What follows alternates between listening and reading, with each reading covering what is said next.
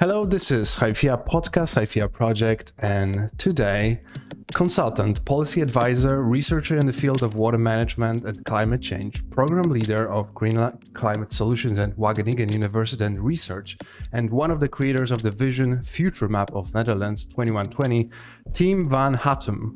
Hello, Tim. It's pleasure. Hi. It's pleasure to have you here. I'm super excited. It's very early on. How you doing? I'm fine, very excited. Great. I've seen your TED Talk recently, TEDx talk. It's been amazing. So many brilliant points, so many brilliant ideas. But the very first one that I remember at the top of my head is this two sides of the conversation about climate change, positive and negative way to tackle climate change. What do you think? What's your perspective on current state of the world awareness? What do you think majority of people think about climate change? Well, I think people are starting to feel the effects of climate change nowadays. So I think scientists have been warning us for the impact of climate change already for 40 or 50 years, and now we start to feel what climate change will mean. I see that people are getting concerned about it, and so I think the awareness raising phase is a little bit over. Now we have to really start doing something about it. We have to act. So I think that there's a little bit of change in the mindset also, because people now know that climate change is there. Gotcha. I remember you opened your TED Talk with a story about talking in a preschool or a school of your child, how you were talking to young people and you've opened. Can you share that story one more time, just so we can be in your shoes? Yeah, my daughter had when she was 10 years old. She's now 12 years old, but she had a project at school about climate change, about planet Earth. And I talked to her teacher, and I said, I work in the field of climate change. So do you also tell them something about climate change? Because if you talk about planet Earth, you can not tell them something about the big problem we are facing, and that's climate change. And she said, well, actually, it's not on top of our list, but if you can tell them something, please go ahead. So that's what I did, and I walked to the school with my laptop and a lot of slides about the topic of climate change, and I start telling the story that we are telling a lot, that climate change is becoming a big problem, and that we will face big floods and heat waves and wildfires and droughts. And I show them all these pictures of all over the world, and at that moment I realized that these kids were really, I saw fear in the eyes of these kids. They were getting scared, and actually at that moment I realized that our story, our narrative about climate change, it's spreading fear and not it's not leading to action. So of course I should also show the picture of how the Netherlands will look like when the sea level is rising, and large parts of our country is below sea level. So we have a lot of these future pictures of the Netherlands when the Netherlands is half of the Netherlands is flooded. So I showed them this picture, and I told them that the Netherlands is below sea level, and the sea level is rising because of climate change. And these kids were really. There was one boy, he almost started to cry, and I thought, what are we doing? Mm-hmm. What story are we telling? We have to spread hope and not fear. So that was the moment for me that I thought we really have to change the narrative about climate change. And we have to come up with a positive and a future perspective for people, instead of telling them the story about all the problems we are facing. And that's really important as well. And we have to know, of course, we have to tell them that climate change will create a lot of challenges. But if we want to get people into the action modus, we really also have to tell them where we want to go, the future we want. That's what we have to tell them. Exactly. I love the sentence you've crafted, a narrative of hope and making climate change sexy. And it is something that I'm curious about, because a sexy and beauty and making something cool, especially when talking about younger audience, it's not universal. I can imagine, like, making something so big, so important, we have to be really culturally relevant and approach it from a very different perspectives. And this podcast is one of the attempts to really spread the awareness to younger people, to people who, well, the way I see it right now, you're the representative, one of the people who actually do something about the future. And not a lot of people know about people like you, because you're busy trying to do the change. And you're one of the most vocal people I know when it comes to field of climate change, is because you do TED Talks. When I Google you, when I do YouTube search on you, I can find stuff, but a lot of people just are not so present in social media. And my question here is, when we talk to young people about climate action, what do you see their role in it? The role of young people?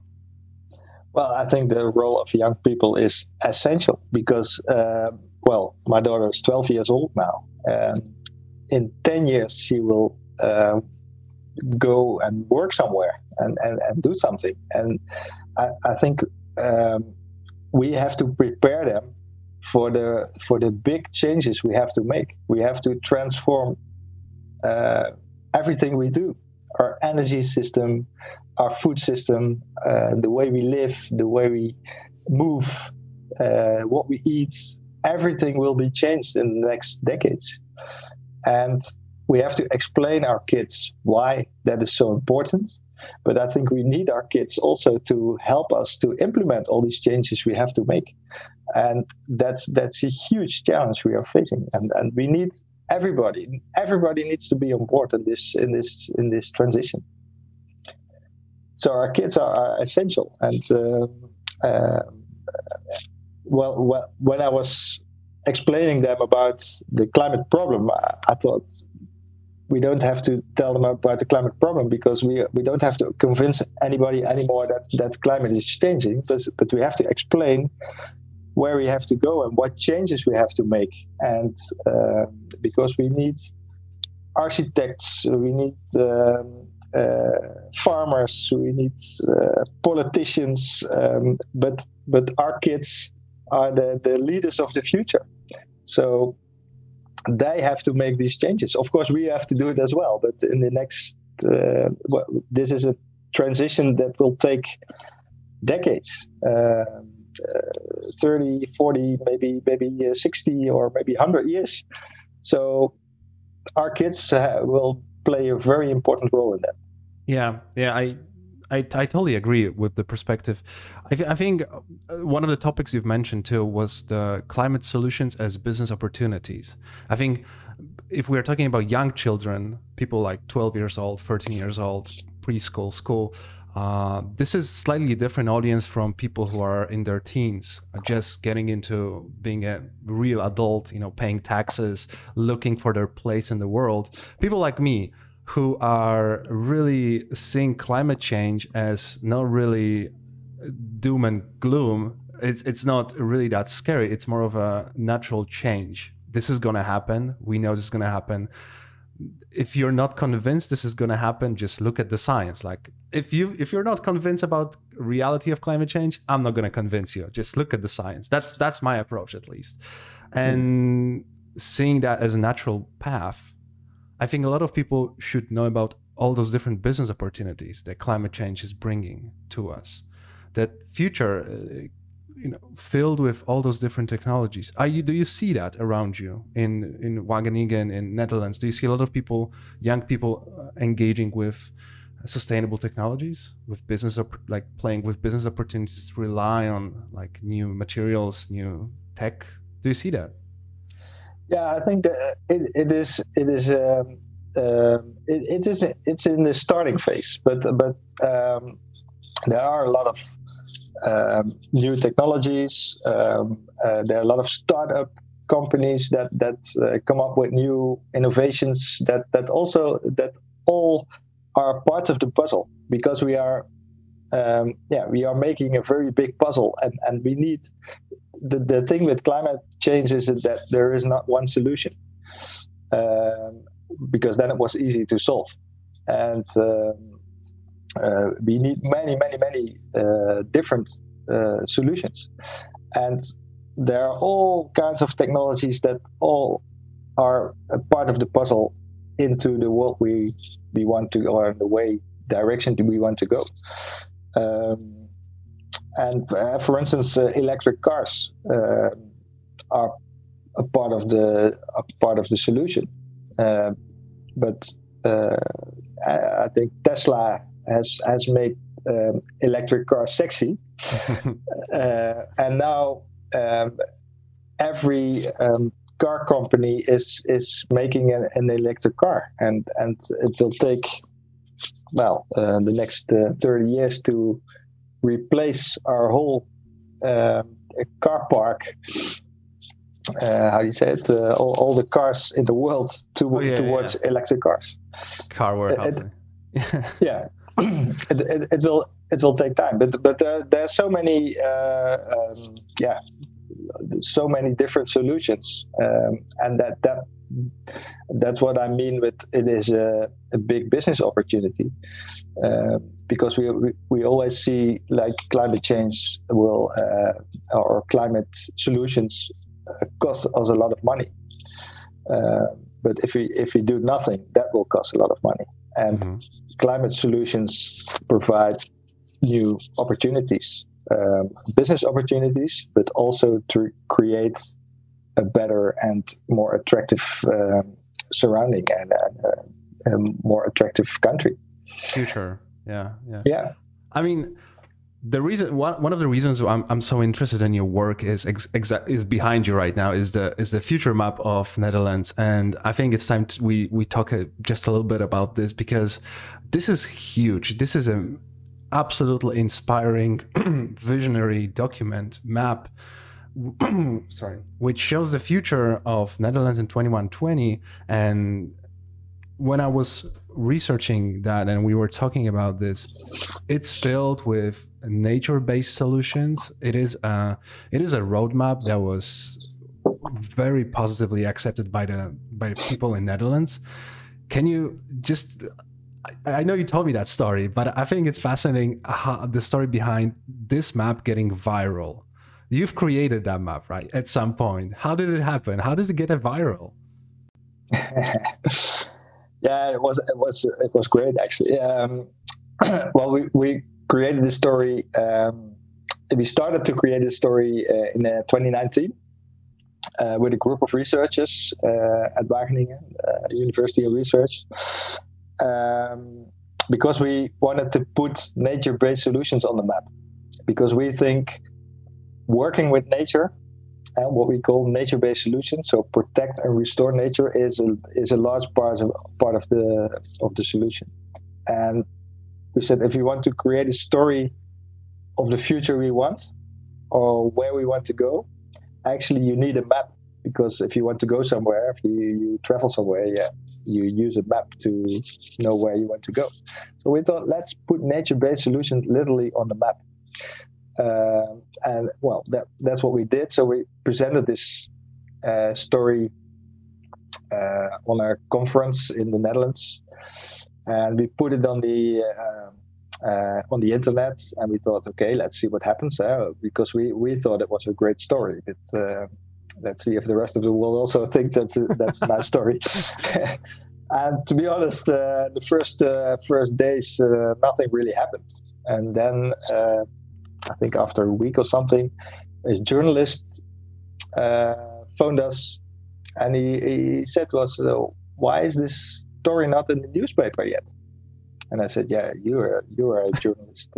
Can better ask you, well, but be my guest." And he said, "Okay, this is a great story because this shows a positive future, and people need positive,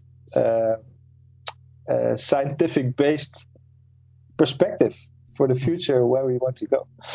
So he said, "Okay, I'll put it on. I want to put it in the first newspaper of the new decennium. So that's the newspaper of the 2nd of January." So there was a big story about our vision of the future of the Netherlands in the first newspaper of 2020, and then it went viral, because then it was we were called by the news and by a talk show, a very famous talk show in the Netherlands, Buitenhof, and we had we were invited everywhere to talk about this story, because we experienced that people really need this kind of information. They know that climate is changing, they know that biodiversity is a big problem, and they know all the problems we are facing if you do nothing, but they want to have some kind of a roadmap where we want to go, and that's what we made. This is brilliant. Yeah, I'm fascinated by the how extensive this map needs to be, and what is the next step with the map? I know you told me that, but for the people listening right now, so you have a map of Netherlands, map of that is filled with nature-based solutions, which can be 30% of all solutions that we need to do to adjust to climate change. You are able to show it visually. What is the next step? What do you want to do with this?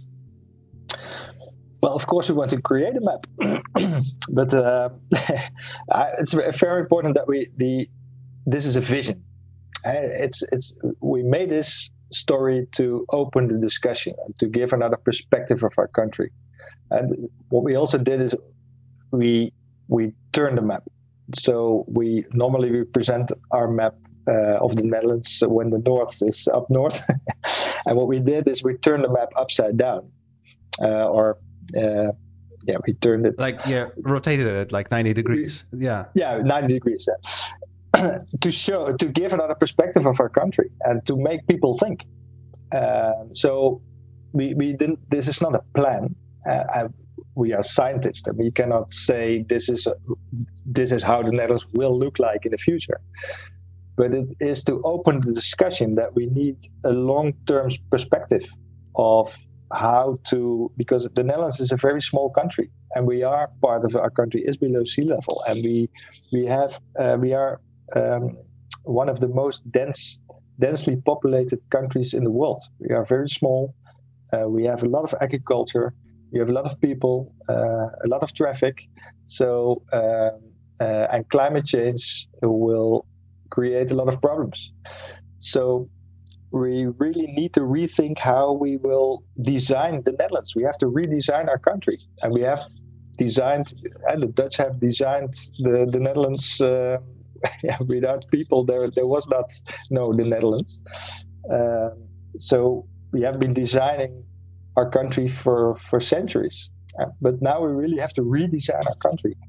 Mm-hmm. And that story, we are talking with that story with a lot of institutes, ministries, governments, municipalities, water authorities, farming organizations, and so and what we want to do with it is to open a discussion that we need this long-term perspective and really need to think about these redesigning of our country, but we also want to realize these nature-based solutions, because working with nature is really the way forward.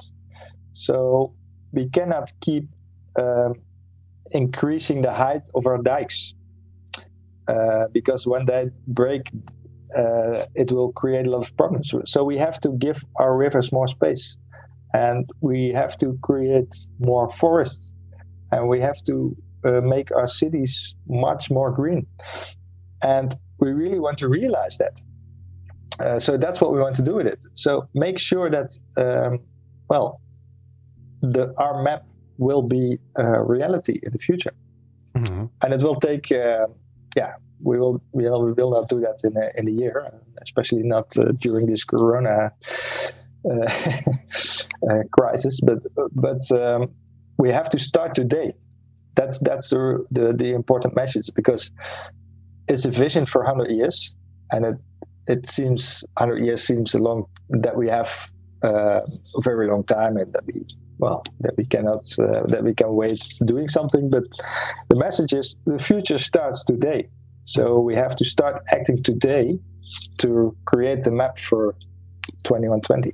Yeah, I remember, I don't know where it was, but you've said something about how peoples have seen the map of Netherlands 2120, and they ask, why do we have to wait so long for this amazing future that awaits us?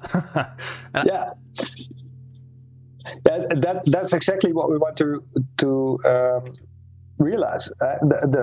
That reaction is very important. That people that we showed a future that we want, and that creates an action modus in people. So people start wanting to do something.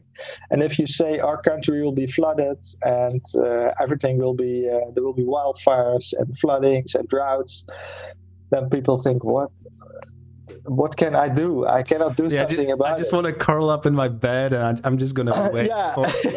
Put Netflix on, and then I see the movie of David Attenborough.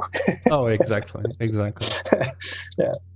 So to bring action to people, I think that is exactly my friend. Yeah, I'm talking a lot about this with my friends, with my younger friends, and it's exactly what we need in this.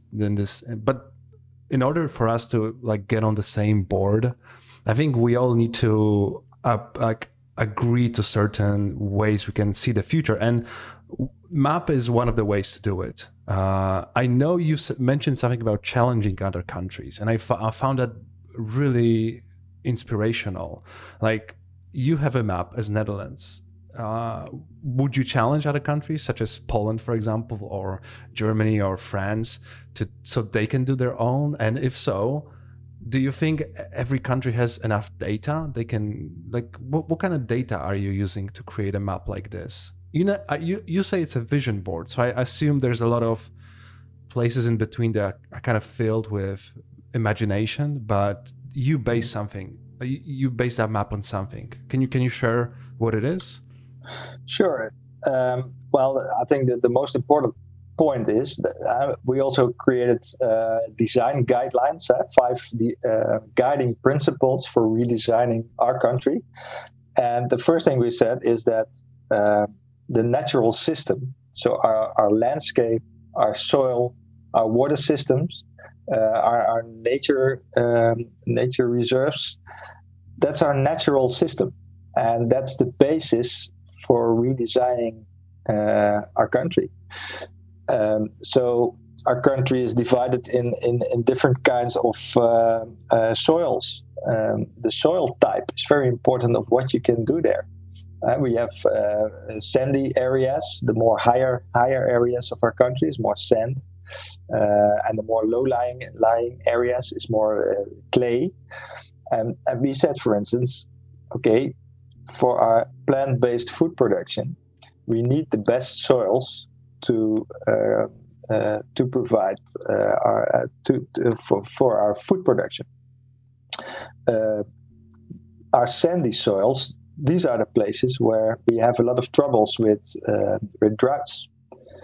So there we have a lot of water shortage problems.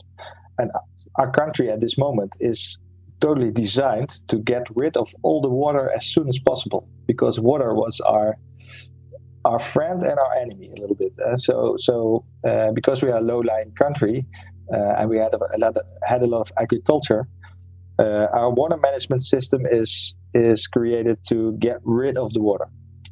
So we move all the water as soon as possible to the sea. But now, because of climate change and also because of our own water management system, we're starting to realize that we need to actually we need every drop of water.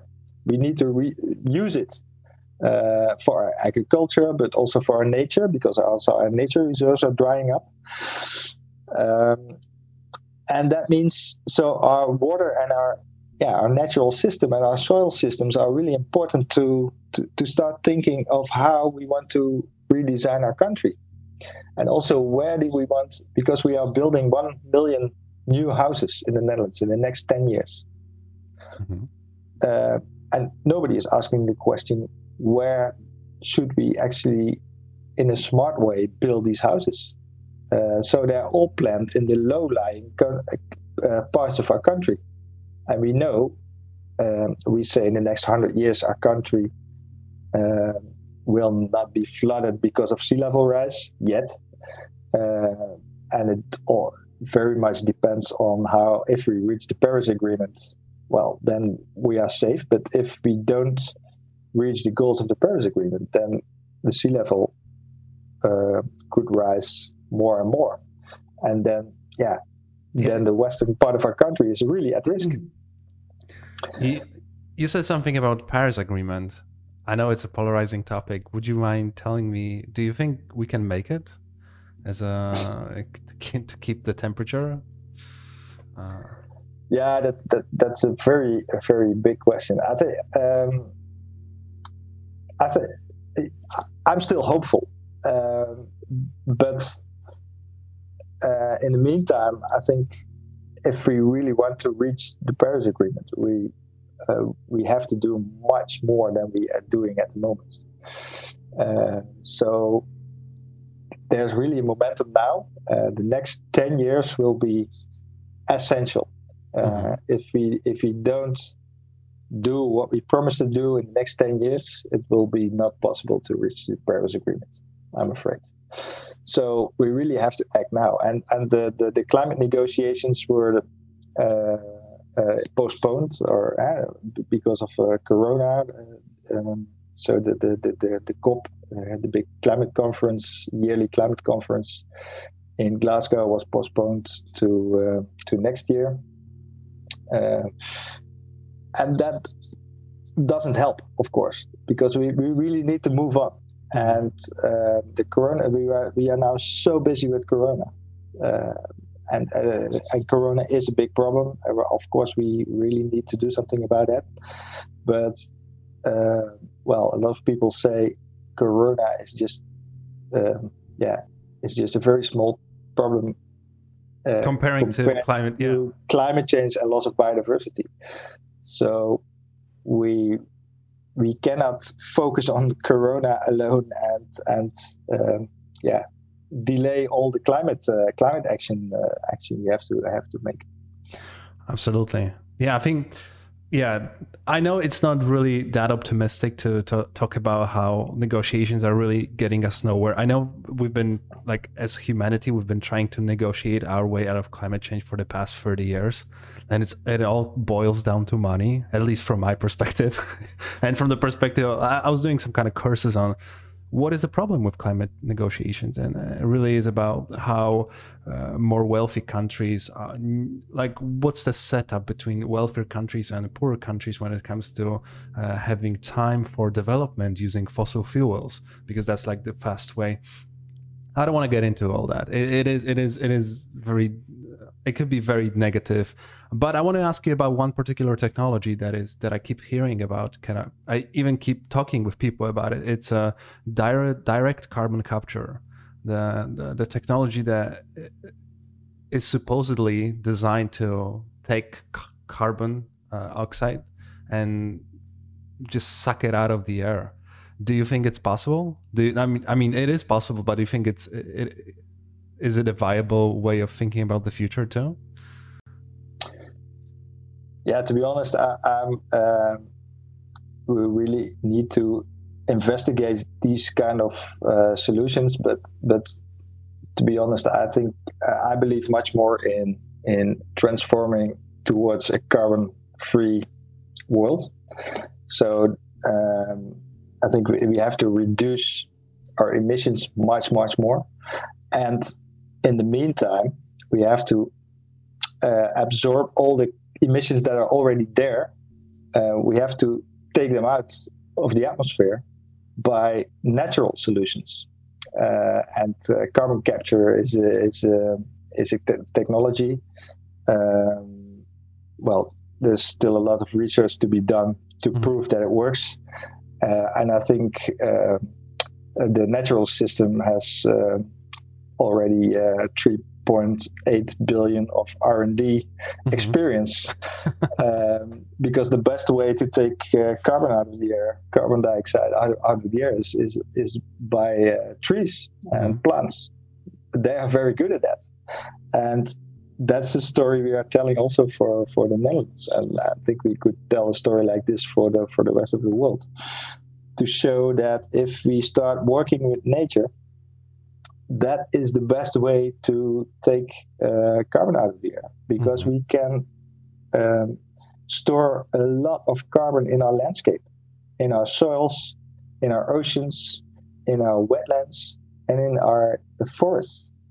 And well, there's a lot of research already done about these nature-based solutions, technologies. And the message is that they can help the Paris Agreement for a third. They can, so nature, investing in nature can solve and it can help us reach the Paris Agreement for a third of the problem. So, and it has so many other benefits, because it also helps to restore biodiversity. That could be even a bigger challenge than climate change. And it helps to make the air more clean, and it helps to make us more or less stressful and more healthy. And so it has a lot of benefits for people as well. So investing in nature has so many multiple benefits that it's almost a no-brainer. And maybe it's such a no-brainer that we sometimes forget about it, because we want to solve everything by technological solutions, such as this carbon capture technologies. I think that's why do we need these technologies when we could use natural solutions that also provide so many other benefits for nature and people. Yeah, that's a good point. That is a good point. Kind of leads me to an interesting book you've mentioned on our previous call, Wizards and Prophets. Remember that one? It is a book by Charles C. Mann. And I have not read the book yet, but I've seen the TED talk with him. And I think that's a little bit something that you're touching upon right now, that wizards are we are on the same boat, wizards and the prophets. And the wizards are people who believe that we can find our technology and use the technology and use that to solve all our problems. And the prophets are on the opposite. Do you find yourself thinking in those terms, or do you see that this conversation not really interesting and not valid? Like, what do you think? Are you a wizard or a prophet? Like a map, I can tell you, like when I look at a map and the vision of the future, that is a little bit like wizard kind of thinking. Like we can design our way, and I love this approach. But at the same time, prophets thinking in terms of ecological limits and how nature is really the solution. And this is also an interesting point, because we talk about nature as if it's not us. That's yeah.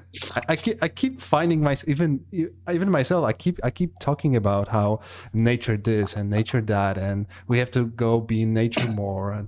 But we are nature. We embody the nature. We are literally the nature. So absolutely. What's up with that, man? Yeah, I really love this book of The Wizard and the Prophet, and it really explains and how the world is divided between people that really think we have to think in the world is going to collapse, and we have to the prophets, they say we need less and less and less. We have to stop economic growth, and we all have to become vegetarians, and the wizards say we can solve everything with smart solutions and technologies, and don't worry, we will work our way out. And these two camps have to come together. I think that's really important. And that's also a little bit what we wanted to show with our map, because I think our map is a little bit of both worlds. Mm-hmm. We have to bring these wizards and prophets together, and also literally together. So we have to put them in a room together, and we have to start talking, and not, but also listening to each other. Because if you start saying, I think we cannot solve everything with technologies alone, and it's also not needed that we have to stop doing everything that we are doing. So I think we can create a very attractive and a nice world if we bring these smart technology thinkers and the planet thinkers, so the wizards and the prophets together, and start thinking about the future we want and how to create this future we want. And I think that's that will be the way forward. And I think our map is a little bit telling that story, but it's not so much technology based. It's still very much nature based. So in that sense, it's more a profit approach. But when you say we are designing or redesigning our country, so that's a little bit a wizard approach. But I think on top of our map, our nature-based storyline of the future of the Netherlands, we can still add a lot of smart technologies. Mm-hmm. And then our story will even become much better. So that's also one of the things we want to do in the next coming years, to make it a more wizard, to add some wizard technologies in our map. It seems like you're talking about the third group, which is like realistic visionaries who kind of like take best from both worlds. I think, I know it's a little bit like, I see climate change and I see everything that we're talking about, all those different solutions, like having science be more present in everyday's life. Everybody needs to be a little bit of scientist right now to understand why we need to change certain things, why there's need for behavioral change, why there's a need for systemic change.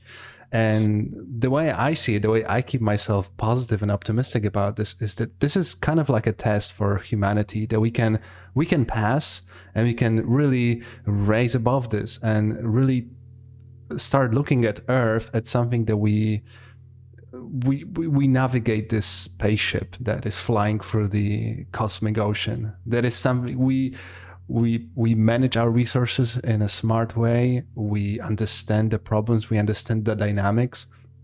There's so much stuff we don't know about yet, right? Like the ocean is so undiscovered just yet. And it feels like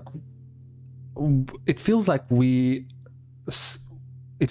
know what we are doing, but I keep finding all those evidence that we don't really. And I think that's the majority of people start to realize right now, that we really thought we knew it all, but I don't think we know. Like, we need people like you who actually do, the research and know what they're talking about. And I think we're on the brink of something huge over here, and we are seeing it just from the different perspective. Like looking back from, let's say, 100 years from now, we're gonna have this beautiful world where it may be different from what we imagine right now. We're gonna look back and realize that was a huge moment in our lifetimes. That was a moment where we really started to see both sides of the coin at the same time. And just one thing, I know you may not be prepared for this right now, but if given a chance for 30 seconds of 100% focus of every human on the planet, what would you say to people? Let's say for 30 seconds, everybody's listening to you. with 100% focus. They do not they don't do anything else. What would you say to them?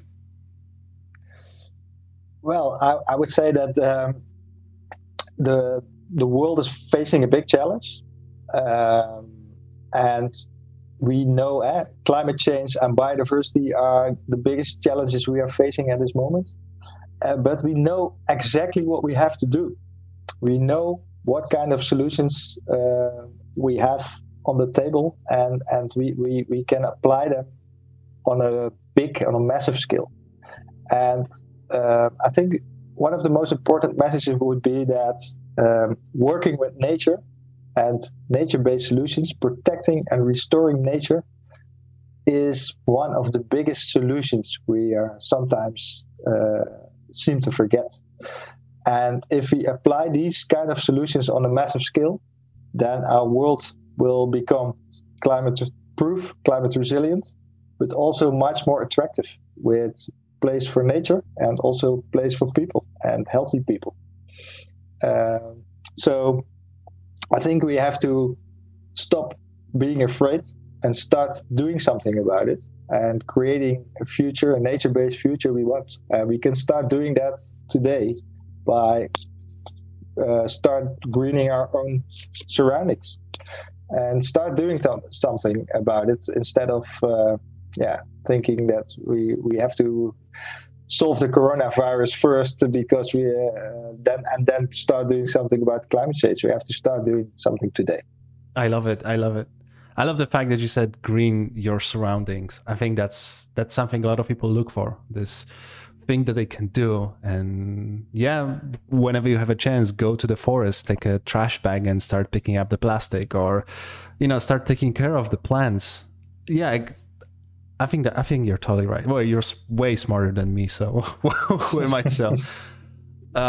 Let me ask you this: if people want to connect with you, reach out to you, do you look for particular people right now? Anybody, any specialists? Like, if anybody's listening and stumbled upon this podcast sometime in the future, what kind of people do you look for? And if you look for anybody particular, how they can reach you? Well, they can find me on LinkedIn, so that's pretty easy. We're always looking for people that are very interested in this way of thinking, this way of future perspectives of where we want to go. So we are trying to elaborate on what on the work we did so far, but we also have a lot of questions to be answered. We also want to add some technology, the wizard kind of solutions add to our map.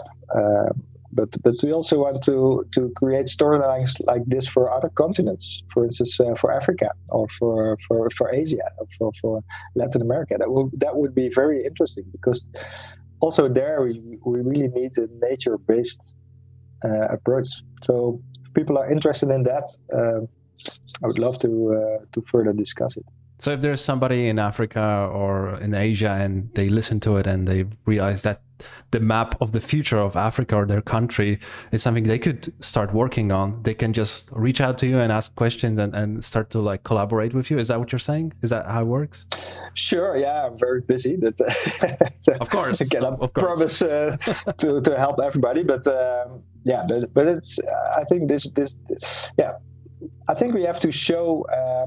We cannot do it from Wageningen alone, of course. So we want to collaborate with other smart people and smart institutes to create this positive storylines for the future. I think the world needs that, because there's a lot of bad news.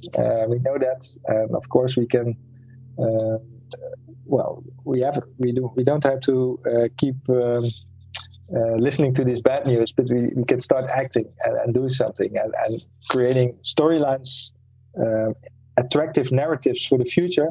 Mm-hmm. That's what people want to hear. That's what we experienced. And I think that's not only in the Netherlands the case. I think that's everywhere.